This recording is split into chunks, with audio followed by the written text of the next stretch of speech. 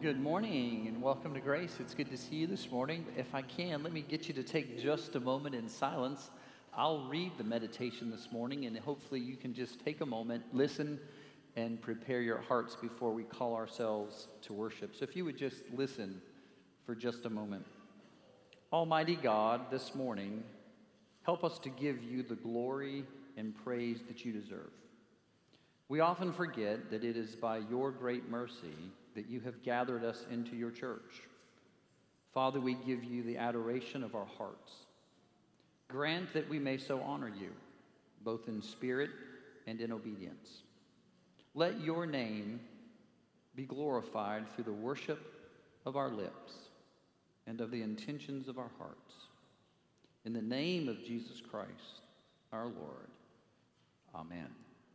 It is our goal to give him praise and worship, and so let me call us to worship. If you'll please stand.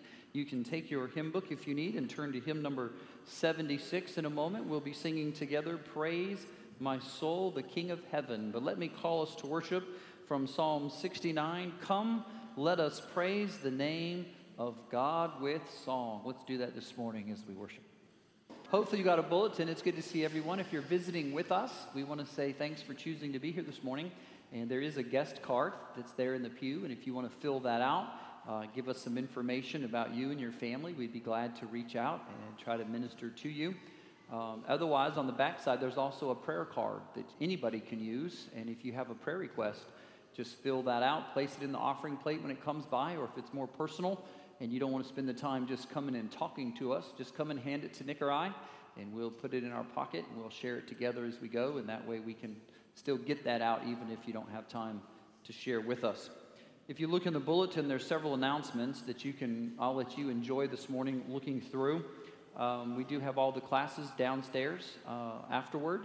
It's been such a blessing to have many different options for people to go to, and the kids' classes starting back up. They're all returning to the 2-year cycle if you've been through the Great Commission material. So if you're in the preschool class, you're going to be blessed, because if we stay on track, you'll go through the preschool material, the early education, later education, and your entire time in the church from little on up will get an entire multiple opportunities to talk about God's covenants, his relationships with us, and the wonderful care that he has for us. And so hopefully they'll have an opportunity, as our high school is doing now. They're actually working through the Westminster Confession of Faith. So if you've never been a part of that and you'd like to see what it's like, talk with Matt. He may let you sit in on the high school class as they're going through the entire Confession of Faith this year in the Sunday school class. So what a blessing that he's doing that for them.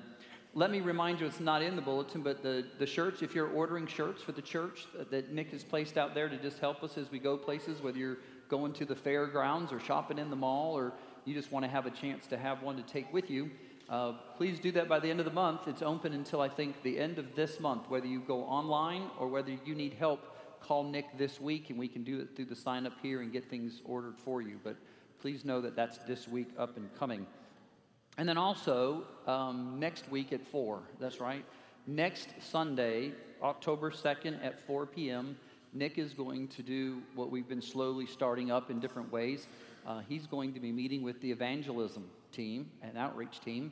If you are interested at all, just like we've got a fellowship ministry and we met with our missions ministry team, we'll be meeting with our stewardship teams, getting things going. He's going to meet with the outreach and evangelism. So if you're interested at all in being a part of the outreach and evangelism, we've had several questions like, does that mean we're going to downtown Annapolis to preach with Nick? And the answer is yes, you're welcome to do that if you want to do that. But no, we set up tables at booths. We're going to the FCAs in the high schools. We have opportunities to do outreach in our communities. We do backyard Bible clubs. If you're interested at all in helping shape, form, and help our church do local outreach to share the gospel, this is the ministry you want to come to. This is the meeting that's going to allow us to build a team of people in our church that want to lead our church forward as we want to stay focused on sharing the gospel local here in our community. So please mark that on your calendar next Sunday at 4. If you can't make it, just let Nick know, and he'll follow up with you and fill you in on the details that's there. And then lastly, let me just share with you as this fall comes along, we told you we'll have several meetings up and coming. If you miss one, just please still call us. Just because you miss one of the planning meetings doesn't mean you can't be a part of it. We know everybody can't meet every week as we go through it. But we're going to be having those meetings along with our officer training for those who are in the elders and the deacons. They'll be meeting off and on each month, going through the confessions and the book of church order and all of our doctrines and how our church is structured. So pray for those men as they go through the training that's necessary in our presbytery, in our church, for them to be leaders, and keep them lifted up throughout the process as well. And for those who are interested in the columbarium, it's been an exciting venture. It's been a several-year opportunity to minister to families who are moving over. Many of you probably know more and more people nowadays are being buried in columbariums than they are in the ground. It's just whatever your family chooses. In our church, we've already had 10 people sign up, so we're moving forward. We've had plenty to get going.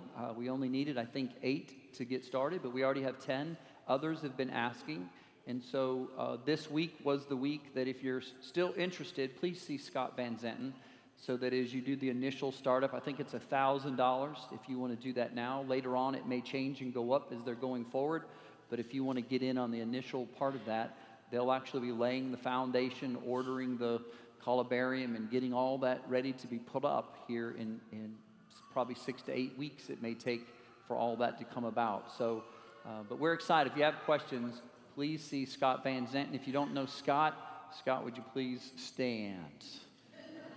Yeah, there he is. Come and see him, or any of the trustees if you really need to. But there's so much going on, so we're excited. Someone had asked about giving to the payoff. Yes, you can do that at any time if you weren't here last week.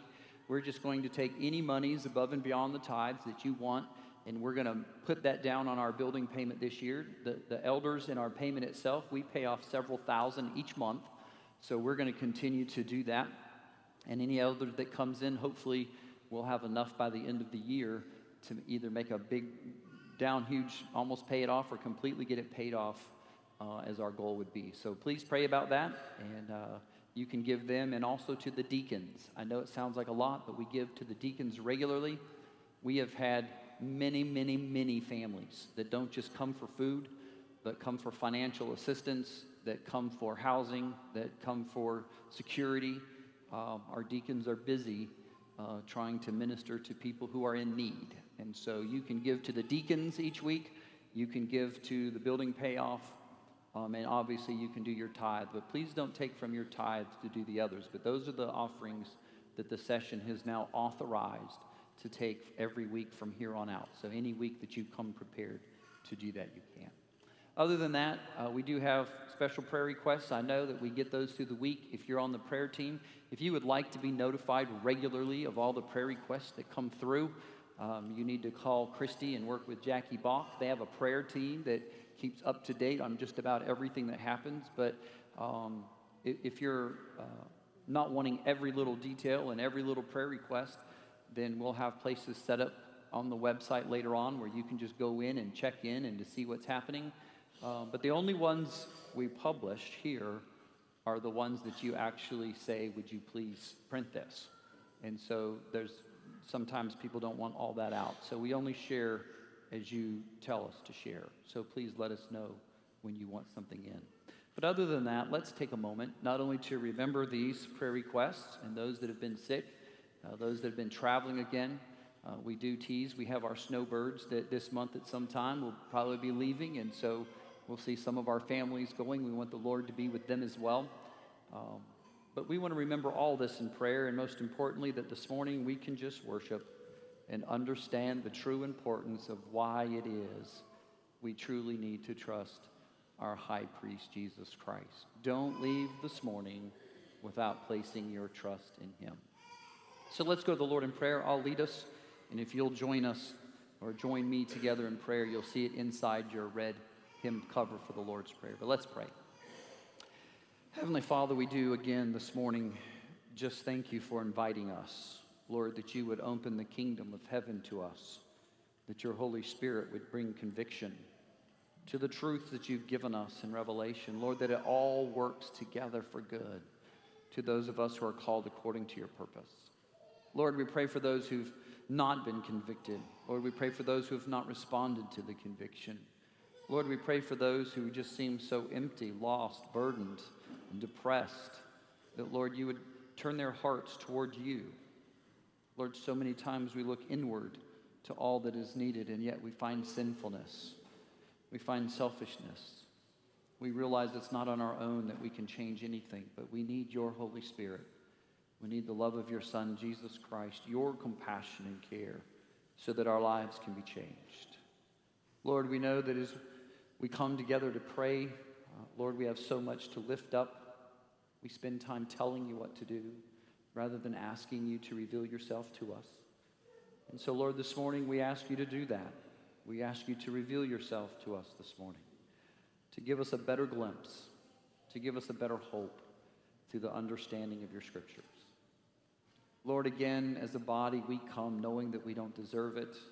We've done nothing on our own that allows us access to you. But Father, through your Son, Jesus Christ, his holy, perfect priesthood, we can come together as a body praying, Our Father, which art in heaven, hallowed be thy name. Thy kingdom come, thy will be done on earth as it is in heaven. Give us this day our daily bread, and forgive us our debts as we forgive our debtors. And lead us not into temptation, but deliver us from evil. For thine is the kingdom, and the power, and the glory forever. Amen. And I invite you to join with me in this prayer, not just because it's the next thing in the bulletin, but because you sincerely in your heart want to confess your sins to the Lord, and we as a church want to be holy and have our lives aligned with his will. So please join with me as we pray together. O Lord Jesus Christ, we mourn for our sins, which we always commit against your holy majesty. We confess our sins, which made necessary your suffering and death for our salvation. We have not loved you with all our heart, nor humbly served one another as you have served us. Lamb of God, who takes away the sins of the world, have mercy upon us and forgive our sins. Grant to us this day a true sight of all that you suffered in your betrayal, your lonely agony, your false trial, your mocking and scourging, and the torture of your death upon the cross. As you have given yourself utterly for us, may we give ourselves entirely to you, O Jesus Christ, our Lord and Savior. Amen. And as we look up to the Lord and we see and we wonder what his answer will be, here it is. John 10. My sheep hear my voice, and I know them, and they follow me. I give them eternal life, and they will never perish, and no one will snatch them out of my hand. My Father who has given them to me is greater than all, and no one is able to snatch them out of the Father's hand. As you look to Jesus, brothers and sisters, be encouraged that he has taken away your sin and that he is our faithful Savior. Look with me at the confession of sin from the larger catechism. I'll read the question, and then let's respond together. Question 49, how did Christ humble himself in his death? Christ humbled himself in his death, in that having been betrayed by Judas, forsaken by his disciples, scorned and rejected by the world, condemned by Pilate, and tormented by his persecutors, having also conflicted with the terrors of death and the powers of darkness, felt and borne the weight of God's wrath, he laid down his life an offering for sin, enduring the painful, shameful, and cursed death of the cross. Question 50, wherein consisted Christ's humiliation after his death? Christ's humiliation after his death consisted in his being buried and continuing in the state of the dead and under the power of death till the third day, which hath been otherwise expressed in these words, he descended into hell. Before we sing and are led by the choir, we're actually going to have the offering at this point in the service. So those who will be helping, I'm going to have you come on up while I pray, and then we'll be led by the choir. Let's pray together as we prepare to give. God, we come to you at this time as an act of worship, giving back to you some of what you've given to us. You've given us everything. And Lord, as has been mentioned earlier, so many things happening. We're grateful to be a part of your mission and your desire to have the nations come to you, and even in our very own community. We ask for your blessing, and we pray that you would bless these tithes and offerings. In Jesus' name, amen. What a blessing to have the choir up here helping lead worship, and for you to listen to you. You guys don't get the privilege of hearing all the people singing toward us. What a blessing that is to hear you singing. If you'll turn with me as we finish up here in Hebrews chapter 7, it's been probably a long journey for some of you to spend some time on Melchizedek that you've never done before, understanding that God has planned a way for us to trust him clear from the beginning. That even the psalmist again in Psalm 110 cries out consistently that this is something that God has planned and will never change his mind. When it comes to trusting in Jesus Christ, I want to share with you this morning what he kind of summarizes as the preacher, the writer of Hebrews, tells us the summary of the importance of understanding Jesus, who comes from the order after Melchizedek. The one and the only king-priest figure that we have that allows us to realize that all of our promises that will come from a Messiah will come from someone who doesn't come from the tribe of Levi, but would come from the kingly tribe of Judah. There would not only be a king who would reign over us, the right hand of the Father, but would also be a priest, one who would be a mediator, and one who would be there for us whenever and however we ever needed him. If I asked you this morning to think of one time right now when you needed him most, you might say, well, Pastor, I need him all the time. The question that kind of asks, which child do you love the most? We had 8 children. And I know there comes times for those of you who had several children, the question, whenever do you love one child more than the other? And I have to confess, I showed more love to some children than I did others. You want me to tell you which one it was? It was the one that was hurting the most at the time.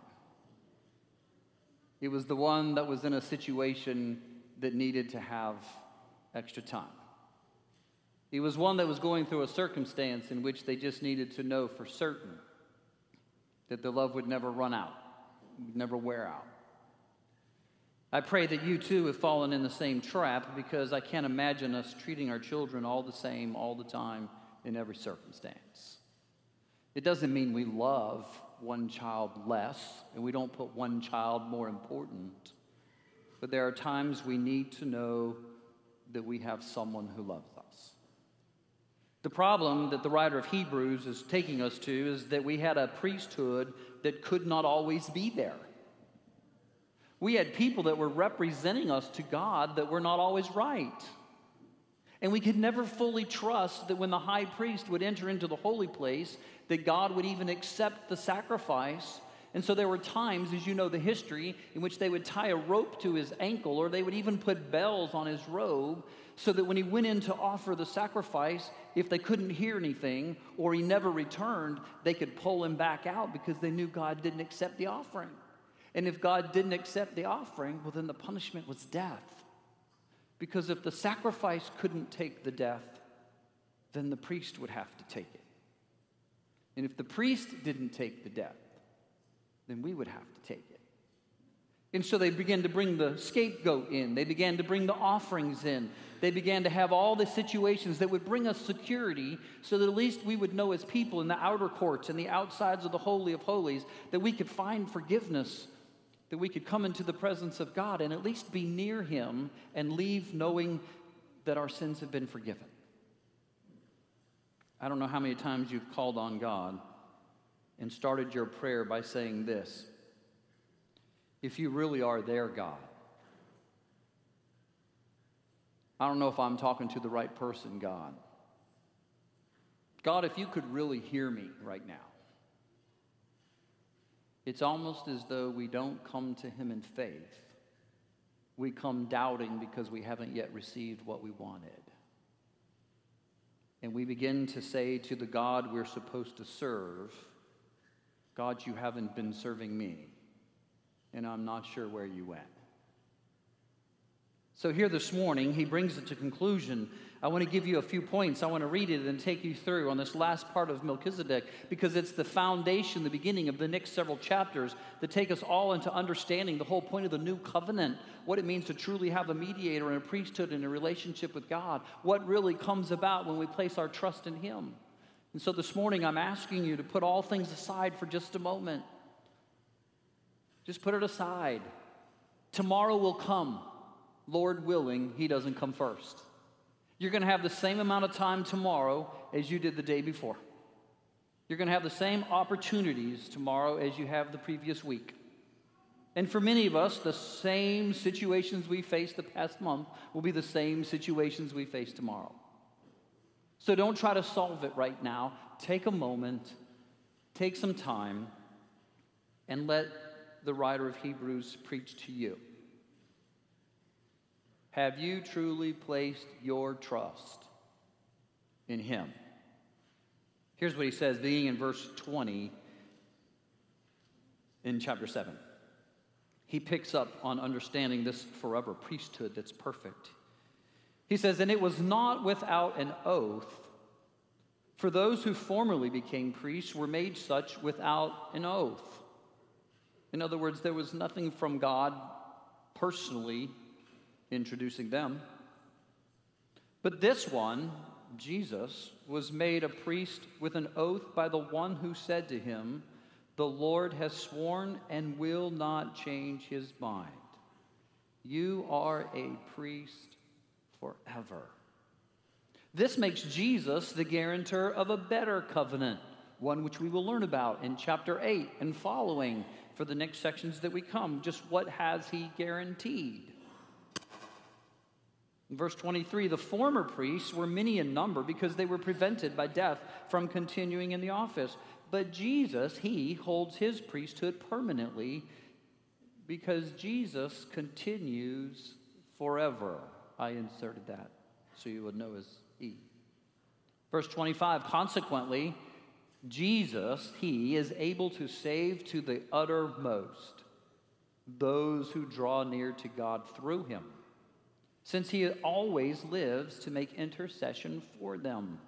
For it was indeed fitting that we should have such a high priest, holy, innocent, unstained, separated from sinners, and exalted above the heavens.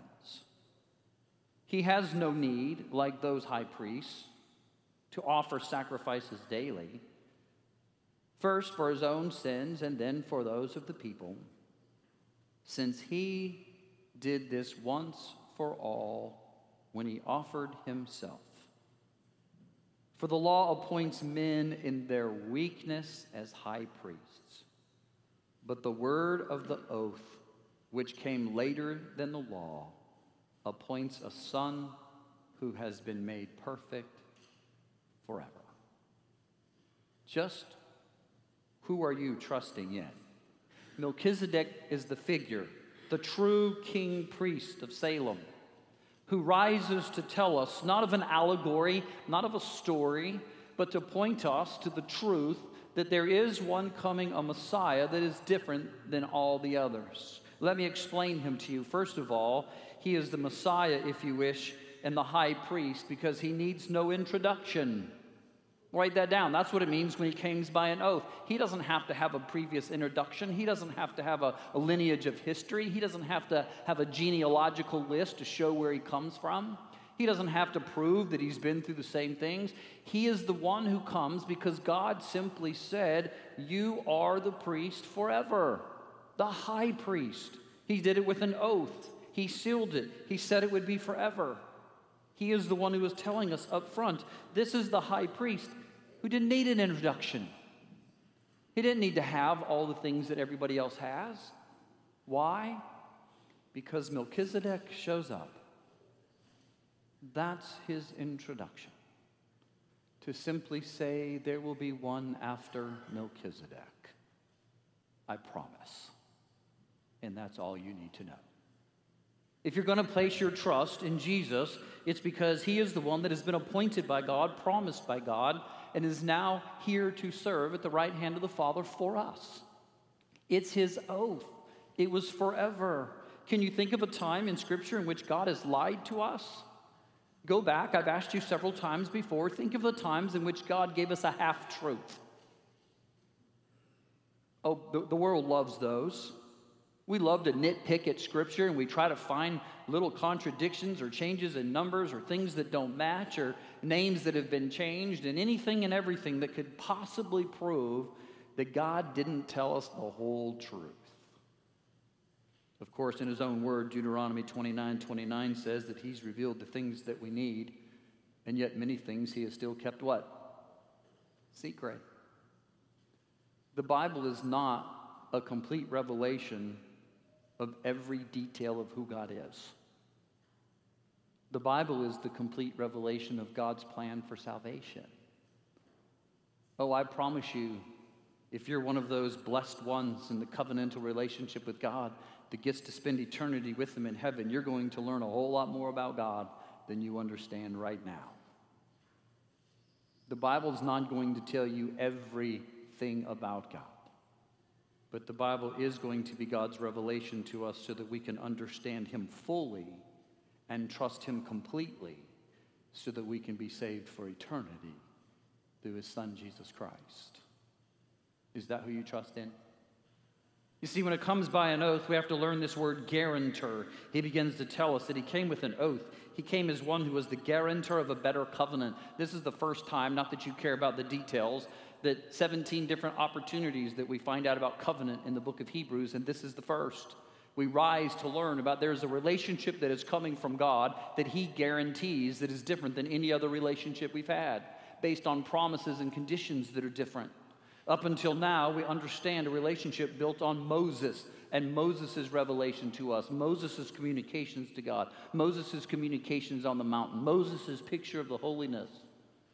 But there comes a point when all of a sudden the new covenant, a better understanding, a fuller picture, a more meaningful relationship that's based and guaranteed on promises, not works.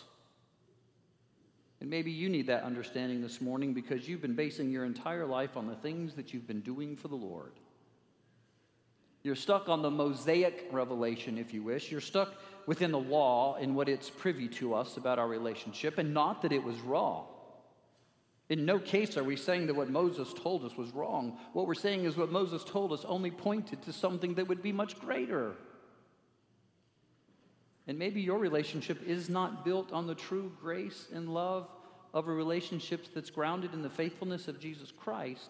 Your relationship with the Father is grounded on whether or not you're doing the things people expect you to do. And you're burned out. You're burned out. I didn't realize living for Christ was going to entail so many chores, so many duties, and so many expectations. Isn't it amazing? And I pick on myself as a pastor. We're always wanting you to be involved.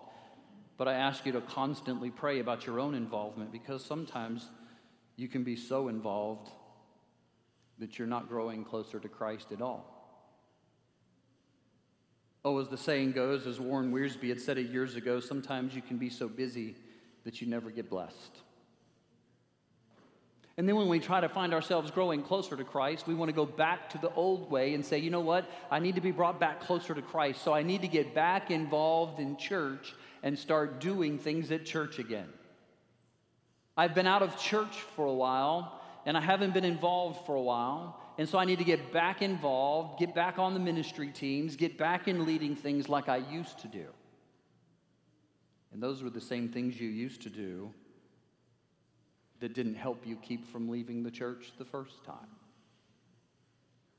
You see, that's what happens with the high priesthood, is when you place your trust into a priest who cannot be there all the time, who cannot guarantee you your cleanliness, cannot give you a sacrifice that cleanses your conscience, then he's not really dealing with what is necessary for eternity. He's just getting you through the day-to-day tasks of feeling better.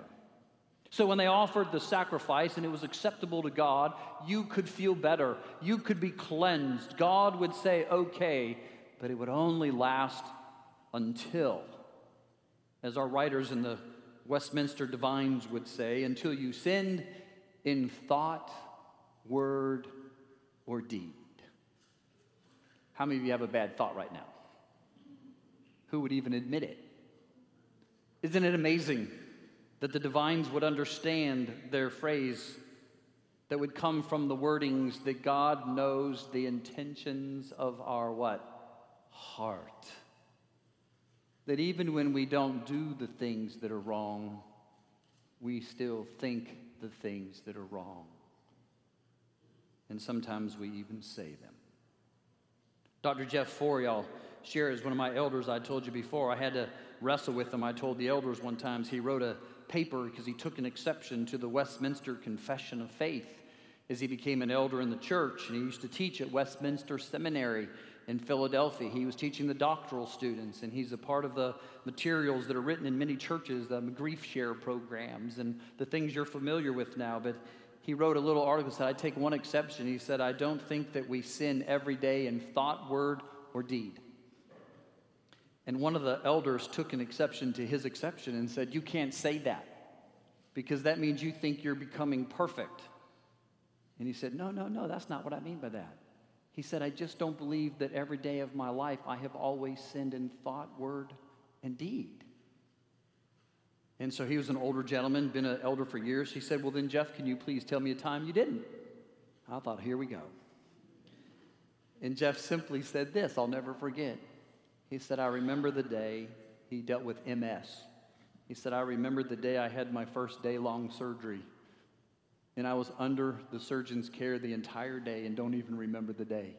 He said, I don't think I sinned in thought, word, and deed. I thought, you snot nose. There's always someone to beat the system.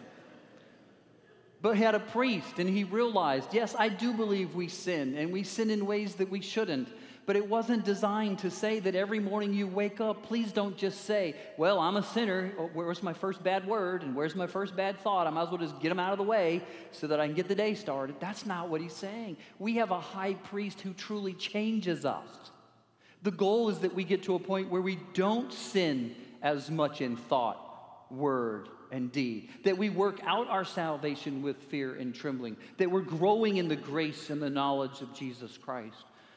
But even when we are faithless, Paul wrote young Timothy, the preacher up and becoming, who would one day understand what the writer of Hebrews was saying when Paul told Timothy, son, let me tell you this, even when you are faithless, God remains faithful. Oh, if he could expound on it, he would have probably said to us, because if you haven't read yet, the writer of Hebrews, the preacher also told us that he is faithful. Why? Because he is the guarantor of a better covenant. He is one who needs no introduction. He is the one who brings the promise of the new covenant. If you don't know what that is, go to Jeremiah 31, Ezekiel 36. You can read about them. We'll get to them later in Hebrews. But he's guaranteeing the covenant. What is that word? Engos. Put two G's together in Greek, it gives you an NG sound. So it's enguos or engaios. If you're following along in your Greek, it's the word that is translated here in the scriptures, only this time. I think this is the third or fourth time now that we come across words that are only used here and one time.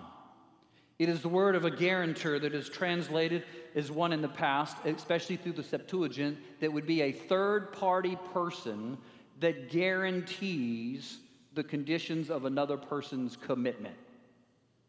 A third-party person that puts the surety to another person's commitment or covenant. Do you know what he's really saying? You need a cosigner. Anybody know what a cosigner is? You go to the bank and you want to get a loan, you want to buy a car, and they look at your condition and they say, I'm sorry, you can't make this on your own. You need to go find a what? A cosigner. You need to find someone who is a guarantor of what you're going to do, so that when you're unable to do it, this person guarantees that they're going to be able to cover you. Do we need to go much farther when it comes to a picture of Jesus Christ, of one who is able to stand beside us and cover us when we have fallen short and can't meet our obligations, who promises to meet the needs for us and to prepare us and make us ready in ways we can't do ourselves? This is a high priest who needs no introduction. He is one who is able to guarantee all the covenant blessings to the recipients they should go. But not only is this a Messiah that needs no introduction, he's the Messiah now who is a high priest who has no interruption. Listen to what he says right here when he begins to tell us. Therefore, the former priests, and many in number, because they were prevented from death. He's already brought this up earlier. The problem that we had in our placing our trust in others is that every other system has interruptions. They have breaks, they have pauses, they have times in which they can't be called upon. I love it when you go to someone that says we're open 24 hours, 24 hours a day, 7 days a week, 365 days a year. They're not open on leap year. Right? That's one day. See, we find a way to say, wait a minute, there's always a time there's going to be an interruption. There's always going to be a break. And for the high priest, what did you do when the high priest died and the next one had to be installed? We'll just take a break. I hope you don't die the next week until we get things installed. I hope your life makes it to the next one, because right now we're not covered. We don't have a sacrifice. We won't have one for the next week, and so you better be prepared. What happens when your life faces an interruption? You placed your faith in your career and it came to a halt. You placed your faith in all that you had accomplished and someone has surpassed it. You placed your faith in a calling that belonged to you and your spouse. Your spouse is no longer here. You placed your faith in the church, and there was an interruption. You see, all of us begin to realize we need something better than the human system, something that has frailty and failures. All of our lives were interrupted by things. We need something that continues without interruption. Listen to the word that is used when he said, in the beginning of the verses, but he holds his priesthood in permanent because he continues forever, verse 24. That is the word that is translated there, remains. It's the word meno. It just means it's consistently there. When something is there, it's meno. It remains. It's just there. A pillar remains. You come to the church at nighttime, the pillars are what? They're there. You come in the daytime, they're what? They're there. You come during parties, they're what? They're there. You want to get rid of them, you just cover them because they're what? They're there. They just remain. They're meno. That's the word that is used here in the Greek. And in Jesus' priesthood, forever, they use that word when it's actually translated remains. You could just, it's an ongoing. His priesthood is how long? He's just priest what? Forever. He just remains. There's never a time that he is not there, that he does not exist, that he's not in that role. There's no interruption in our lives because there's no interruption in his priesthood. Jesus Christ will always be there every time you need him. And that is why the translation says, consequently, therefore, verse 25, he is able to save to the uttermost.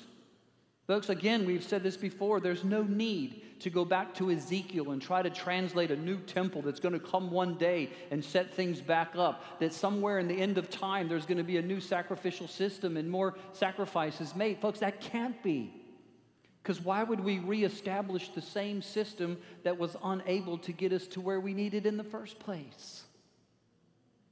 So why are you going back to the same habits, the same friends, and the same people, doing the same habits, the same chores, in the same structure that didn't enable you to grow closer to Christ in the first place? Are you ready for something better? It's the better covenant, one who guarantees it, and he's there and he remains. He uses the word that can save, it says here, to the uttermost. I don't know how many times you've used that word in your vocabulary. Anybody here use that word? To the uttermost. I remember telling my wife one time, I love you to the uttermost. No. We don't use that word. It's actually a makeup of 3 words, unto the ages. This time he uses a special mix, again, that's a little different than all the times. He used the enta pantelos. He puts 2 words together to make the word pos for all things and teleos, complete or perfect. He is the priest who remains and can save us, ta pantelios, until all things are completed. That's the translation. Do you know why he is a great high priest?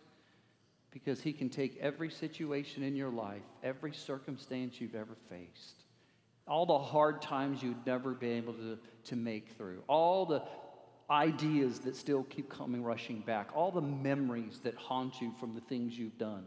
And he says, but he's a high priest that can save to the uttermost until all things are completed.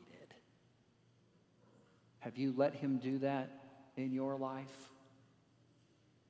Have you truly confessed all your sins? Have you truly come to the throne of grace and said, I want it all to be made complete? I'm tired of being a Christian and a follower of Christ at 95%. I haven't been able to let go of my previous marriage. It was bitter. I haven't been able to surrender my children that have totally walked away from everything we taught. I can't seem to overcome the hurt that was caused by the words of my spouse when they got angry. I can't seem to get over the sinful thoughts of just getting even. But I'm tired of just having 95% made right. Please, enta pantelios, make it all complete. And only one person can do that. He needs no introduction. There'll never be an interruption. The priests that had died and gone on, you can't put your hope in them. Let me just briefly say this. For those of you who love following those who are dead, we do it all the time. We follow our faithful patriarchs in our family. They're dead and gone. We follow the patriarchs, if you wish, in our churches. We quote the great writers and theologians, yet they're dead and gone. And sometimes we treat their words more importantly than we do God's. And sometimes we relive our previous pastors. that are dead and gone. And again, for some of us, we're still stuck with our spouses, living the dead and gone. They cannot help. They cannot help.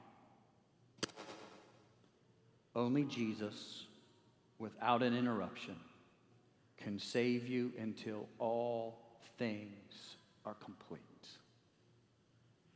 Bring all things near. Consequently, he can save all to completeness those who draw near. You must come through Jesus Christ. Why? Not only does he not need an introduction or there's no interruption, but finally, let me tell you this, because in him there is no corruption. He is so different than we are. He is so different than anyone else. He is set apart high and above. There is no likeness unto him. You cannot compare someone to Jesus Christ. We do it all the time. We should be like Jesus. We have books. Be like Jesus. Be like his walk. Be like his this. Folks, it's a striving target, yes. But you know the pressure that comes when we put on our children that you need to be like Jesus? Let's give a little bit of grace. From now on, let's just say, children, I want you to be 50% of Jesus. Let's lower the standard a little bit. I'm one of those that likes to take it all the way, and if I can't beat Jesus, then I don't want to be like Jesus. And that's the problem with most of us, is we put more trust in ourselves than we do in him, and then for we're not becoming like him, we're becoming like what everybody else wants us to be. But it's in him that there's no corruption. That's what sets him apart. Listen to the words that he begins to give us. Verse 26, he was indeed fitting that we should have such a high priest. Why? Listen to these words. He's holy, innocent, unstained, and separated. Again, I could have you write all these down in different ways, but listen to the words, hagios, from hagios, holy. It actually means the perfect of holiness. You could translate it this way. He's God in flesh. Hagios. It doesn't get any better. If I said to the children who won their soccer game yesterday, man, that was a perfect play. And that's not true. Because there's, in our world, nothing that's really what? Perfect. But yet when it comes to Jesus Christ, he's the hagios. He is the one that is pure. He is the one that is holy. Listen to the word that is used for akakos. It's the word for guiltless. Here it tells us that he is holy and he is innocent. Circle that in your Bible and write it out. That it's the word that is used in Greek that means guiltless. He's not just one that you could say here is innocent, but he has no guilt. He's never done anything wrong. There's never a bad thought. There's never been a bad word. There's never been anything unholy. He walked through life and he has no guilt. And when you have no guilt, you can stand in the presence of God perfectly. So when he perfectly covers us, we have a high priest who has no guilt. There's no way God would ever look to him and say, I can't accept that. I can't accept you. I can't take that part because it's perfect. He's utterly holy, God in the flesh, and he is without guilt. Amiantos is the word for unstained. It's actually the word, that's why I give you, that means without corruption. There's not one bit of wrong. Jesus is the high priest. He is the high priest because God promised without any introduction. He simply said it would be forever. He's our high priest because there's no or ever any interruption. Never find a time when God, through his son Jesus Christ, is not listening and helping. And there's no corruption, which means he is able to bring us near to God, for there's nothing he must sacrifice for himself. And so he became a sacrifice for us. His sacrifice, unlike the priests of Levi, who numbered many, many, and many. Josephus, one of the early historians, did a research and published that he thought there were 83 priests from Aaron to AD 70 and the Second Temple ended. 83 interruptions on whether or not you're going to be right with God. And in Jesus, there's been none. He's been perfectly right every time. He's never turned anyone down. He's never not been able to cover their sins. He's never not been able to bring them near to God. He's never failed at all. He has no need, verse 27, like the others, for they were appointed in their weakness, verse 28. Let me just remind you, a sinful mediator cannot help you. Religions with all kinds of gods and priests and sinners cannot help you. The only way to be in the presence of God is to be perfect. And that is why the only way we come to the presence of God is to come in Jesus Christ. It's His perfection. It's His righteousness that covers us. It's His holiness, Him being without guilt, Him being unstained. No one else can do that. This morning, I ask you again, have you placed your trust wholly and completely in the high priest promised by God, Jesus Christ? There is none like Him. No one is like Him. Just listen. There is none like you. No one else can touch my heart like you do. I could search for all eternity long and find there is none like you. It's not just the Psalms. It's the cry of our heart. We need a forever priest, and there is none like him. Let's pray. Heavenly Father, thank you that through Melchizedek, we don't lose track.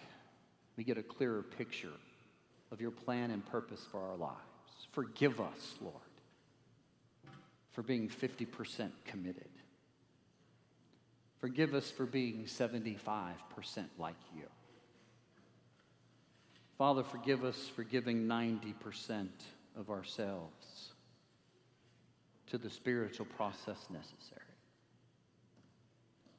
Lord, forgive us for putting just a portion of our trust in the things of this world, because that little bit of leaven has ruined the whole lump. Father, forgive us, cleanse us, give us an unguilty conscience as we are dressed in your Son's righteousness, His perfection, and without any corruption, so that you will get the praise and the glory for it. In Jesus' name, amen. If you'll allow me to give you a benediction, let me read from Ephesians. Now to Him who is able to do immeasurably more than all we ask or imagine, according to His power that is at work within us, to Him be glory in the church and in Christ Jesus throughout all generations, forever and ever. And all God's children said, amen. Have a great Lord's Day.